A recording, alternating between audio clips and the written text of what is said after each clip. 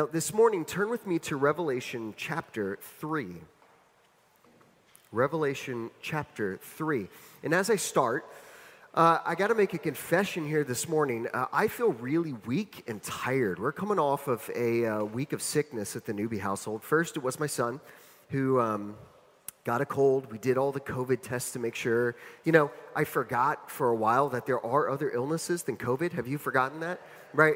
There's like only one out there now. And so, you know, we do all the testing. No, he just had a cold. And then, you know, a few days later, Laura got it, and Elijah got better, and so she had a cold for a bit. And then a few days later, I got it, and then Laura's feeling better, and, you know, was flying off to California today for a conference. And so I found myself sitting here just experiencing sickness and weakness, a common cold, right? By the way, as you know, we've been taking lots of these COVID tests that you can do to ensure it's not something else, and you're being responsible with others, all that. Have you seen the test where they have a C, which stands for control, and a T, which stands for test, right? So if it comes up on the C, the little bar appears, right, then you're fine. If it comes up on the T, that's the problem. That's when you have COVID. Who thought of this, by the way? Come on, who doesn't think that half the crowd is going to think when it pops up on C, it means what? COVID. Come on, people. This is like basic PR stuff. Just say P for positive, N for negative. You know half the people out there are like, I've got COVID, right? This is, I don't know who does marketing for this, but Pfizer, if you're listening, take some, you know, notes here. This isn't helpful. Anyway, you know, we're testing for this, but I found myself a few days ago just feeling absolutely weak and useless. Now, I don't typically get sick. It's honestly been years since I've gotten sick. It's maybe been more than a couple years since I've gotten sick. But when I get sick, I tend to be like that. I crash and burn really hard, and then I recover, right? It's a V. It's not a U. Anybody else like that here? Right. So I crashed really hard. And, you know, a few days ago, I was there and just like feeling absolutely useless, you know, just kind of sitting on the couch. And I hate that. I hate that. I can't even vacation for more than a week without getting antsy. Like, I'm just not that person, right? I'm like, I got to get back to work. Like, I want to get back to what I'm doing. And so I just sit there and feeling absolutely useless. And there's this tension, like, I should get up. I should be doing more. Maybe I can fit in some time at the gym or whatever. But there's times, right, where it's okay to be useless. That doesn't mean I'm not valuable, right? It doesn't mean I'm not a person worthy of love. It just means, hey, you're not really going to be doing anything right now, and that's okay, because there's reasons for that, right? There are reasons for sometimes you're just down, right? Or it's just a season, or there's a space. But if every day, you know, I'm coming home and saying, hey, can you do everything here? Can you kind of parent the kid? Can you do all this, right?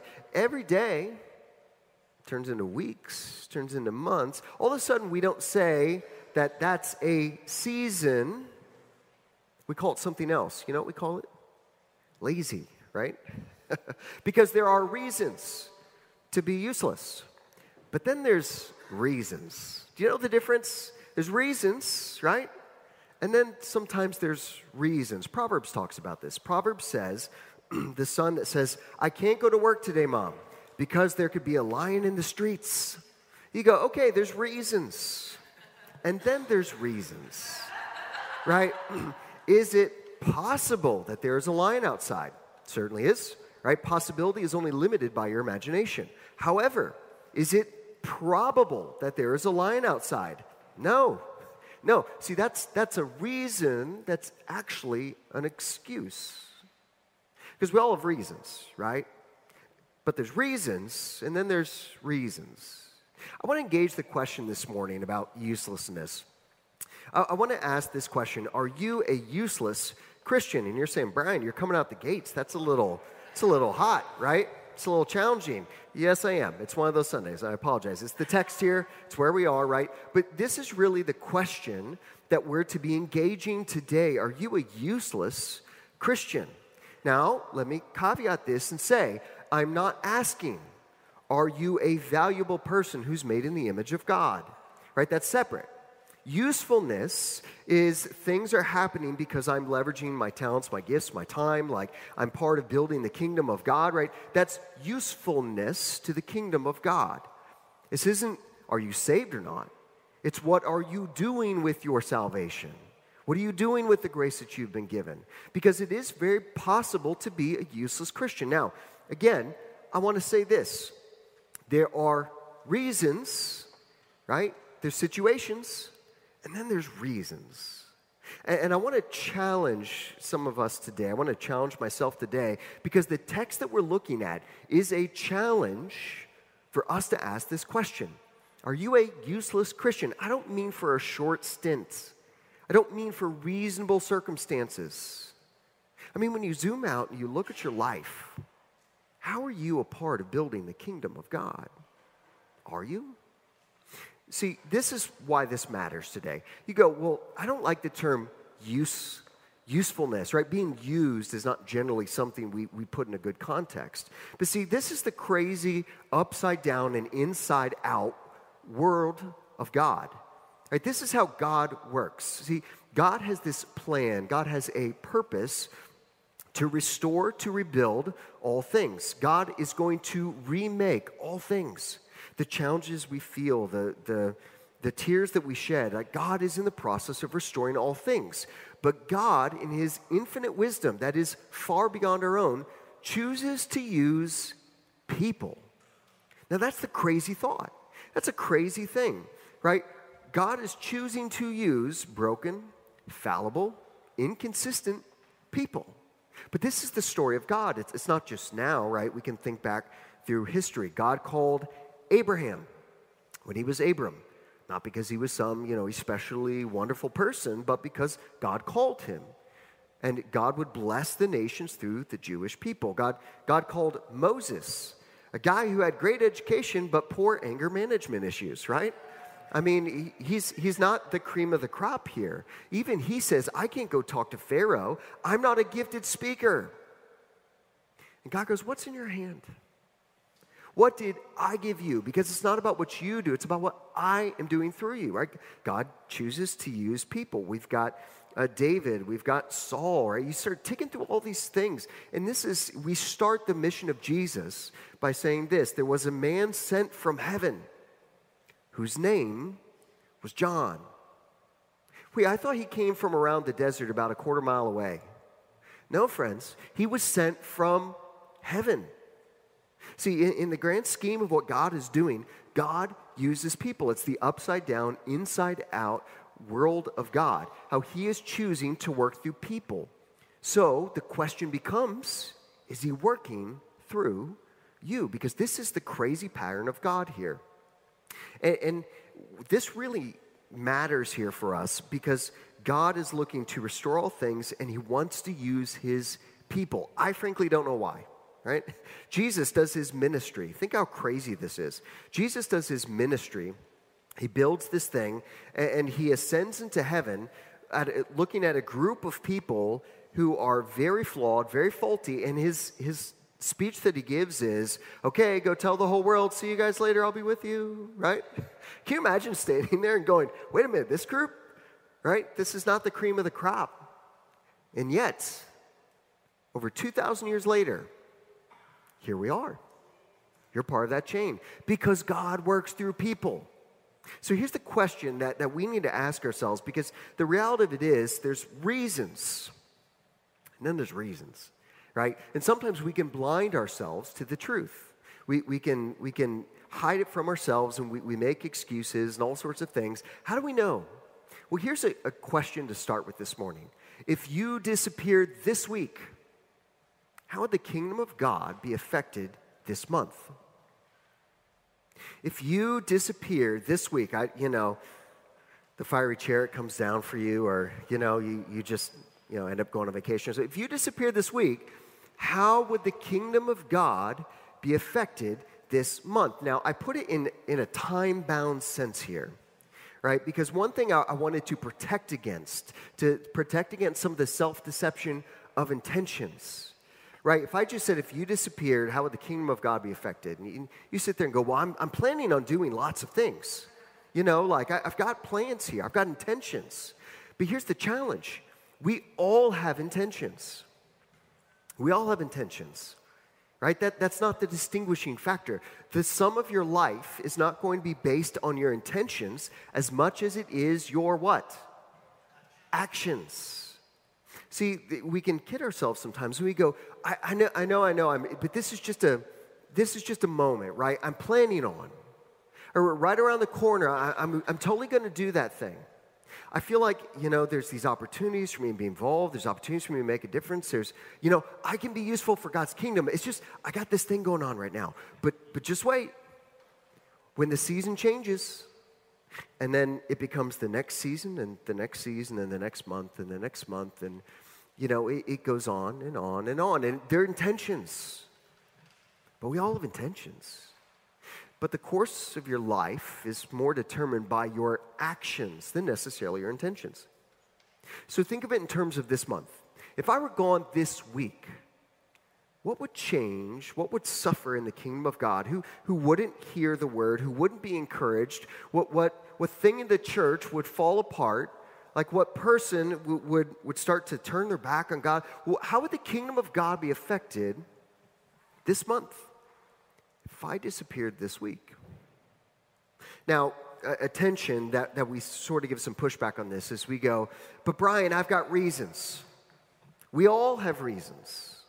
We all have reasons, right? But there's reasons, and then there are reasons, right? And sometimes we can get into a habit where we are convincing ourselves of something because we want it to be true, not because it actually is true. I'll give you a case in point, right? There's two people I was talking to at the same time, and they were talking to me about why they're not coming to church in person. And let me just say, for anyone who's not coming to church in person, I fully endorse whatever decision you're making that you're making with the heart of Jesus, right? Whether you're here in person, you have a mask on, you don't have a mask on, whether you're at home because you're wanting to be safe, I fully embrace that. I don't think there's a right and wrong in your decisions about your health. Caveat finished. That being said, I talked with two people. One person said, yeah, I'm not coming to church. We've got somebody in our family who's immunocompromised, and I'm really concerned about the numbers. So for us, our decision, right, we're going to be staying at home. We're tuning in. We're not, getting on the subway. We're not going to work. We're not going to the office. We're not eating in indoor restaurants. We're really just trying to be careful about this. And I go, man, I'm so thankful that you're caring for your family well. Whenever that changes, we'll be happy to see it. Until then, stay safe. Right? The person right next to them says, yeah, same thing. We're not coming to church because, we're worried about being in a place with a lot of people. Right? That kind of gives us some anxieties. And I said, hey, that's absolutely fine. It got anything going on? They said, oh, yeah, we're flying out to see a bunch of friends in a different state. And I kid you not, we're going to a big wedding party. It's going to be an amazing bash. And then a group of us are going away for the weekend here. And we're going to do a restaurant tour of the area. And we sit there and we all kind of look for a moment. And you go, friends, there's reasons. And then there's reasons, right? Right? And sometimes we can tell ourselves, I have a reason. But we need to press in a little bit deeper than that. Because maybe your reason might actually just be an excuse. Everyone has reasons. But some of them are excuses, and it was interesting. That person actually emailed me back later. They were thinking about the conversation, and they just said, I kind of looked at my reason, and what I realized, it was just laziness. And it's so much easier to catch up on something midweek online than getting dressed and showing up and being a part of community. And I was convicted later it was actually just an excuse for laziness. We have reasons. See, there's a big thing that I kind of dislike here. We say all the time, I can't. See, there's a big difference, though, between I can't and I won't. Right? We often say things like, I can't do that. And what we actually mean is, I won't do that. When someone says, hey, would you like to meet with me at so-and-so time? We go, oh, hey, sorry, I can't. As if the cosmic forces are holding you back and you just wish you could go to that meeting, right? But you're chained down, right? You don't really, it's not I can't. Do you know what it actually is? I won't. I'm not choosing to. I actually don't want to prioritize that. People say, well, I can't be involved with that, right? Because, kids soccer. Well, it's actually I won't be involved with that because I'm prioritizing this. Did you know there are very few things in your life that you cannot do? Even, and this is like challenging from a pastor here, but it's even obeying God, right? You don't have to obey God. In fact, you make a choice not to all the time. I do all the time, right? It's not I can't, it's I won't. See, sometimes we hide behind these can'ts. Sometimes we hide behind these reasons. Sometimes we hide, hey, it's not me. There's reasons. And boy, I wish those reasons weren't there. But it becomes a smokescreen in our hearts. Is it possible that some of our reasons are really just excuses? Is it possible that some of our reasons for why we are not useful for the kingdom of God in this time, I'm not talking 10 years ago, I'm not talking 10 years in the future, now, is it possible that some of our reasons are really just excuses? And this is why it matters. I really believe this is the heart of each and every person here. All of us want to live lives that truly matter. All of us want to live lives that truly matter. But to get there, we're going to need to see things in a whole new way. All of us want to live lives that matter. I have yet to meet anybody who goes, you know what, Pastor, what I really hope that just at the end of my life, I'm surrounded by stuff and I look around and no one's there and, everyone's going to forget me when I'm gone. Boy, wouldn't that be great? You have a tombstone, right? It's a really big mausoleum that says, did nothing, right? So-and-so, born this date, died this date, nothing was changed, right? Is that, no one says that. Every person wants to live a life that truly matters. And this is why this is so critical for us today, is because for your life to matter in the grand scheme of things is this cosmic work of God redeeming the world. The work of God who brings peace, the work of God who brings truth, the work of God who brings life. And he's calling you to be a part of it. And sometimes our reasons, our I can'ts, or our, hey, I will is just, someday. It can actually keep us from living a life of significance, a life that truly matters, a life that when you step out, when you disappear, when that chariot comes down, man, people sit there and go, wow, boy, the kingdom of God was different. People's lives were changed because they were here.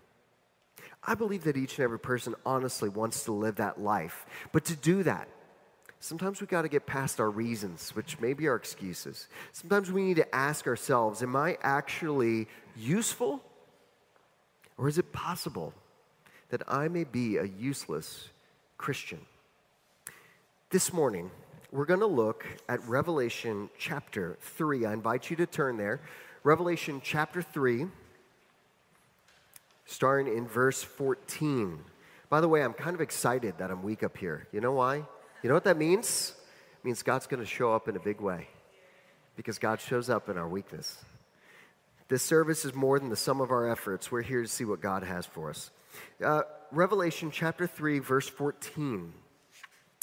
It starts with this. And the angel of the church in Laodicea writes, the words of the Amen, the faithful and true witness, the beginning of God's creation. I know your works. You are neither cold nor hot. Would that you were either cold nor hot. So because you are lukewarm and neither hot nor cold, I will spit you out of my mouth. I didn't hear any amens or hallelujahs there. This is the moment, people, right? Amen, bless God, right? The word of God. Right? So let me say this here. Jesus here wants to engage the question of usefulness. And to understand what we're talking about here, we need to learn a little bit about Laodicea, the city that we're in. We have a video for you to see here. Let me talk a little bit about Laodicea as a city. And we can go ahead and play the video here. Laodicea was of all the 7 cities that we have seen, of all the 7 cities that we have been able to explore, this was basically the Manhattan of them all right? So you can substitute the word Laodicea with Manhattan here. This was the financial capital of Asia Minor. This was the place where banking and industry was at its highest. This was the place where people were incredibly wealthy.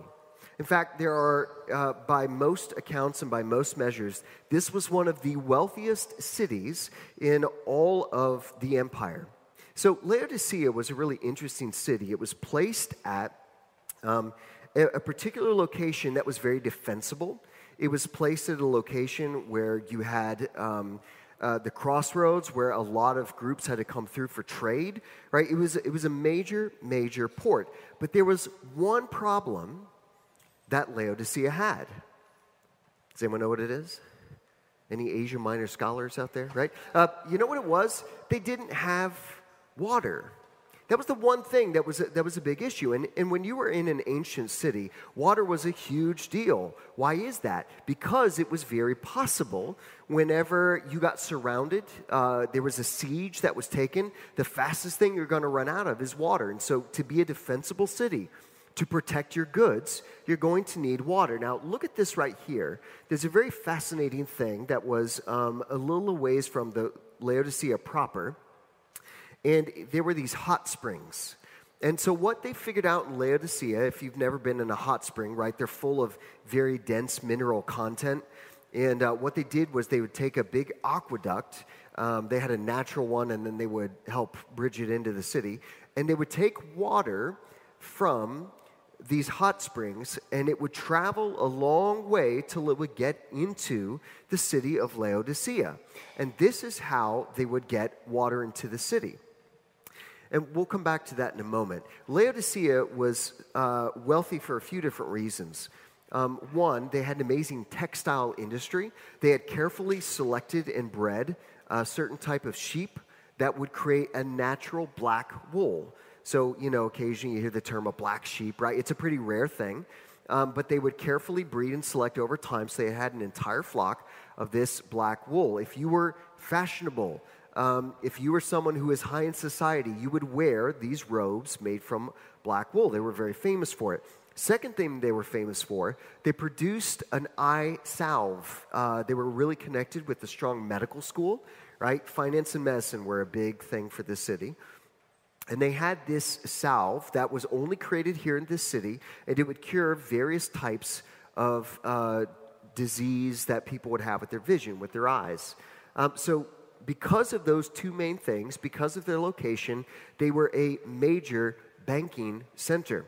In fact, you've heard us in the past couple weeks talk about earthquakes, how it shook the foundation, right? We talked about that last week. All these churches are in a similar geographic region.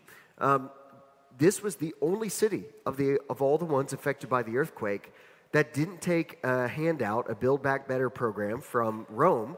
They actually covered it all themselves. They looked at Rome and they said, yeah, we're fine.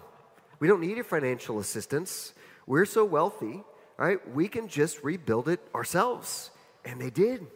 I mean, this was a very wealthy place that was very self-sustaining. The one real challenge was water. That was the one thing that was kind of the Achilles heel of the city, was water. And so when they started piping this water in from far away, when it would first start coming down from the hot springs, it would be this steaming hot water. I used to live in Japan, and it was a big thing to go to the onsen, the hot springs, right? You go to these natural hot springs. It's really filled with a dense mineral, and it's supposed to be very healthy for you, right? It's kind of a fun thing to do. But this is what it was.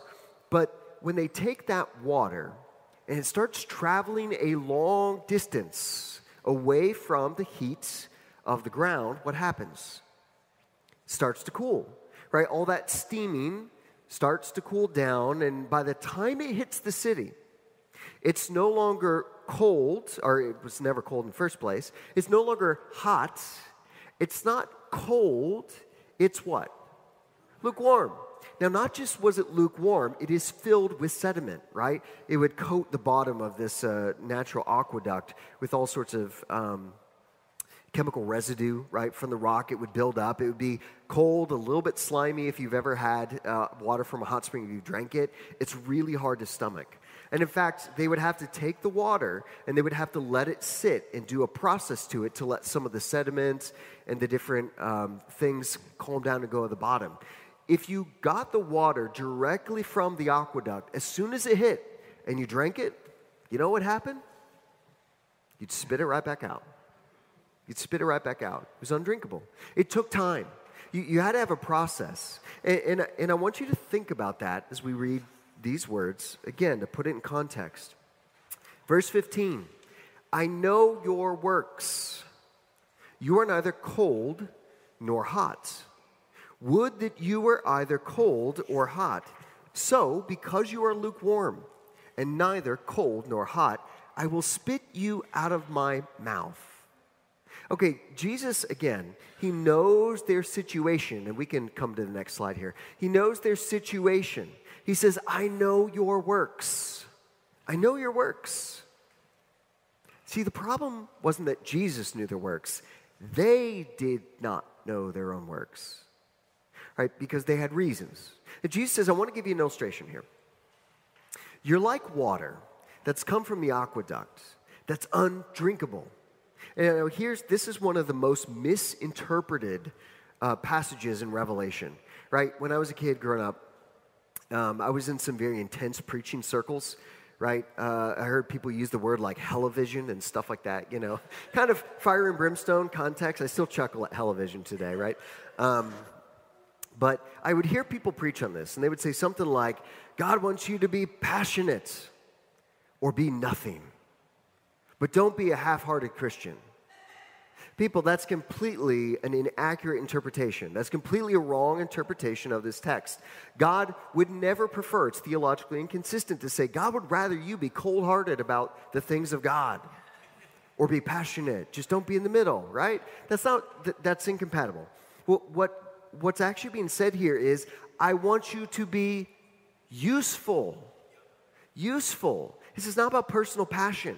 This is about, are you useful to the kingdom of God? Are you useful to what God is doing? See, hot springs, it has its use, right? It's a healing effect, and it was something that was very valued in the ancient world and in parts of our world today. It was very valuable.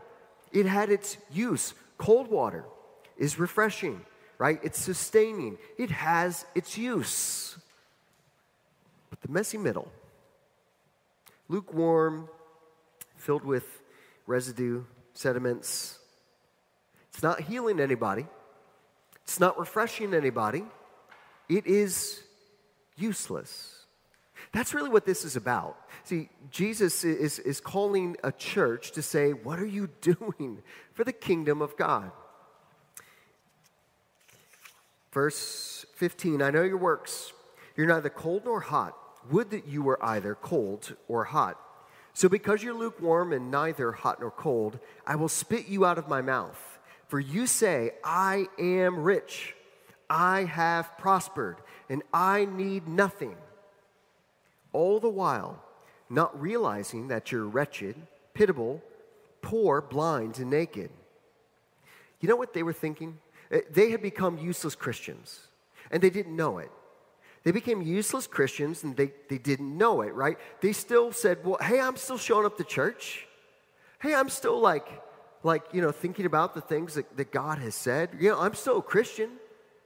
But they weren't doing anything for the kingdom of God. They weren't making a difference.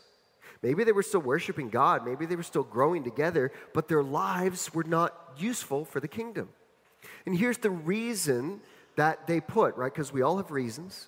Right, we all have intentions. Their reason is saying, #blessed. #blessed. You know, I am okay.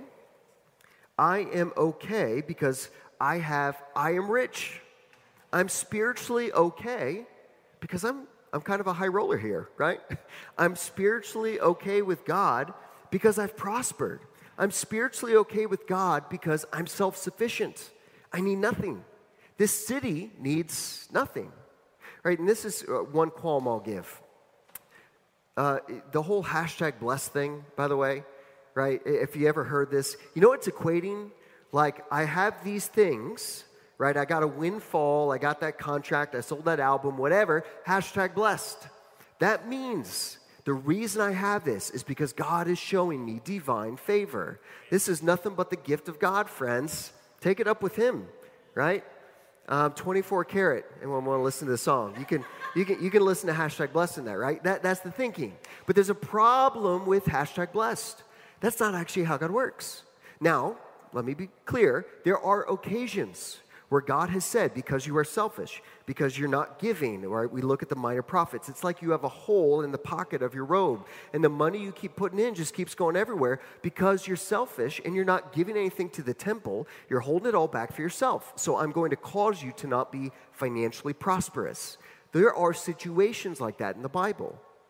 But more often than not, Jesus told a parable of a farmer who says, I've stored up everything in my barn. I have all these riches. I am going to console my heart to eat and make merry because I am set.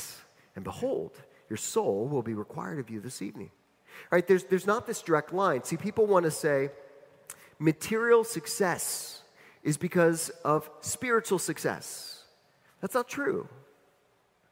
Most of the time, that's unrelated to what God is doing. God has a lot of critique for some of those who are wealthy, and some of those who are poor, think of the widow who gives her last mite, get incredible praise.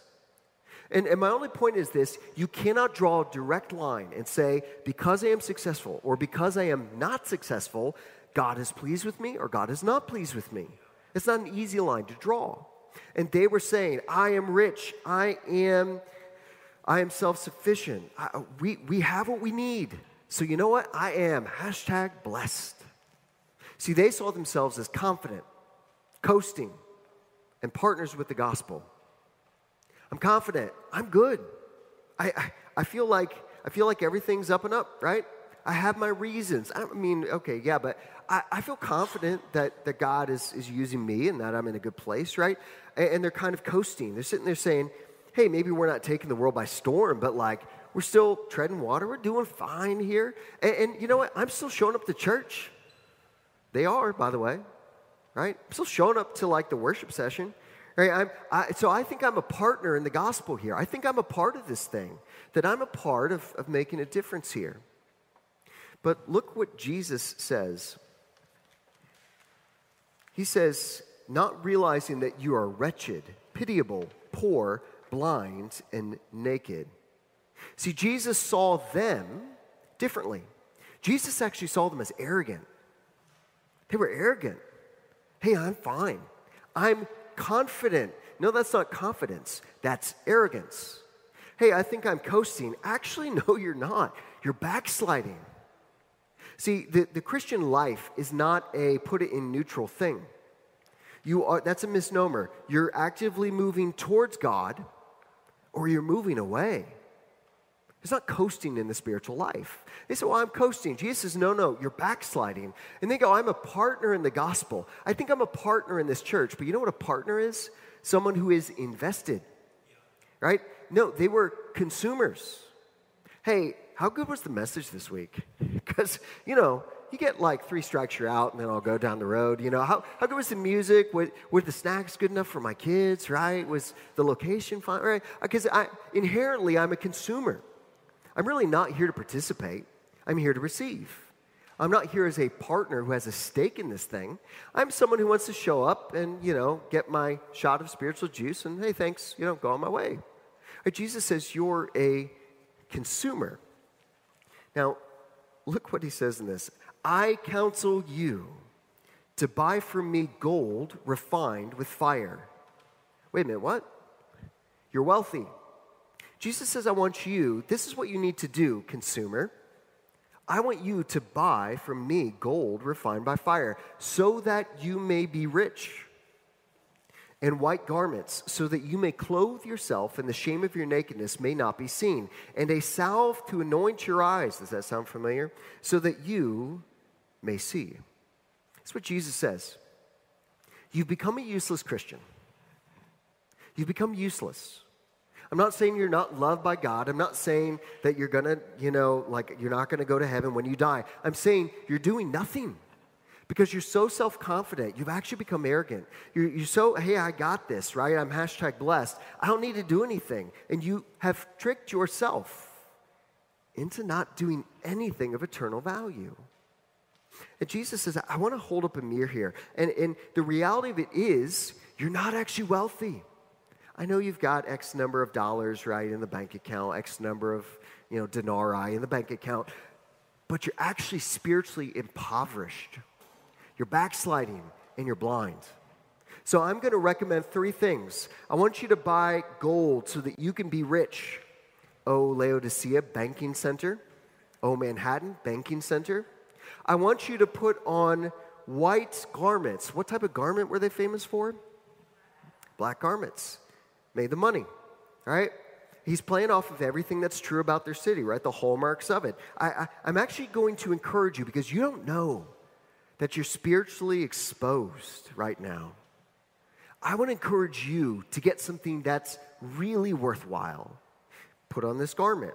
And I want you to put a salve for your eyes. What was the 3rd thing they were famous for? Salve for the eyes, right? I want you to see the world as I see it. And Jesus says this, those whom I love, I reprove and discipline. Friend, if you are curious and wondering, is it possible? Is it even possible that I may be right now a useless Christian? The kingdom of God isn't changing because of my actions, because of my prayers, because of my giftedness. I want you to know you're still loved. God says, those whom I love, I reprove and discipline. So be, and we have 2 words here. What is it? Zealous and repent. Repent now, that's present tense, and be zealous, that's future continuous. Repent now. In this moment, you need to say, God in heaven, I think my reasons are actually excuses. And I want to change. That's repentance. You know what zealousness is? Praying that again every day this week. To continuously say, not just in one moment, God, is this true of me? If so, would you change my heart? And then I'm going to take steps intentionally, Monday, Tuesday, Wednesday, and be zealous continuously to continue that. Jesus says this, one of the most famous phrases in all the book. Behold, I stand at the door and knock. I will come into him and eat with him and he with me. The one who conquers, I will grant him to sit with me on my throne, as I also conquered and sat down with my Father on his throne. He who has an ear, let him hear what the Spirit says to the churches. Behold, I stand at the door and knock. As the worship team comes up and as we come to close today, I want you to know this is a crazy thing. This is part of that upside down, inside out view of the kingdom of God, right? Jesus says, you've kidded yourself. You've become useless to the kingdom of God. You're blind, you're naked, you're pitiable. I want you to have true spiritual riches. I want you to be clothed in my righteousness, not your own self-sufficiency. I want you to see the world like I see it. I want you to repent. I want you to be zealous. And then here's the crazy thing. Those who I love. You know what the gut reaction for most of us is when we feel Jesus knocking on our hearts? When we feel like you get that moment where like, I think I've closed him out. I think I've been kidding myself. You know what the knee-jerk human reaction is? Adam and Eve, hide. I got to come up with some sort of garment of my own making. I got to somehow cover over my shame. I got to do enough reps of good things before I can come back to church, right?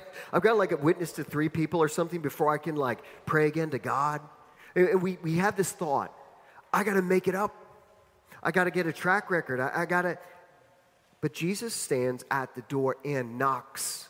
And if you open, he will come and dine with you. Do you remember the Pharisees? They were mad at Jesus for eating with who? Sinners.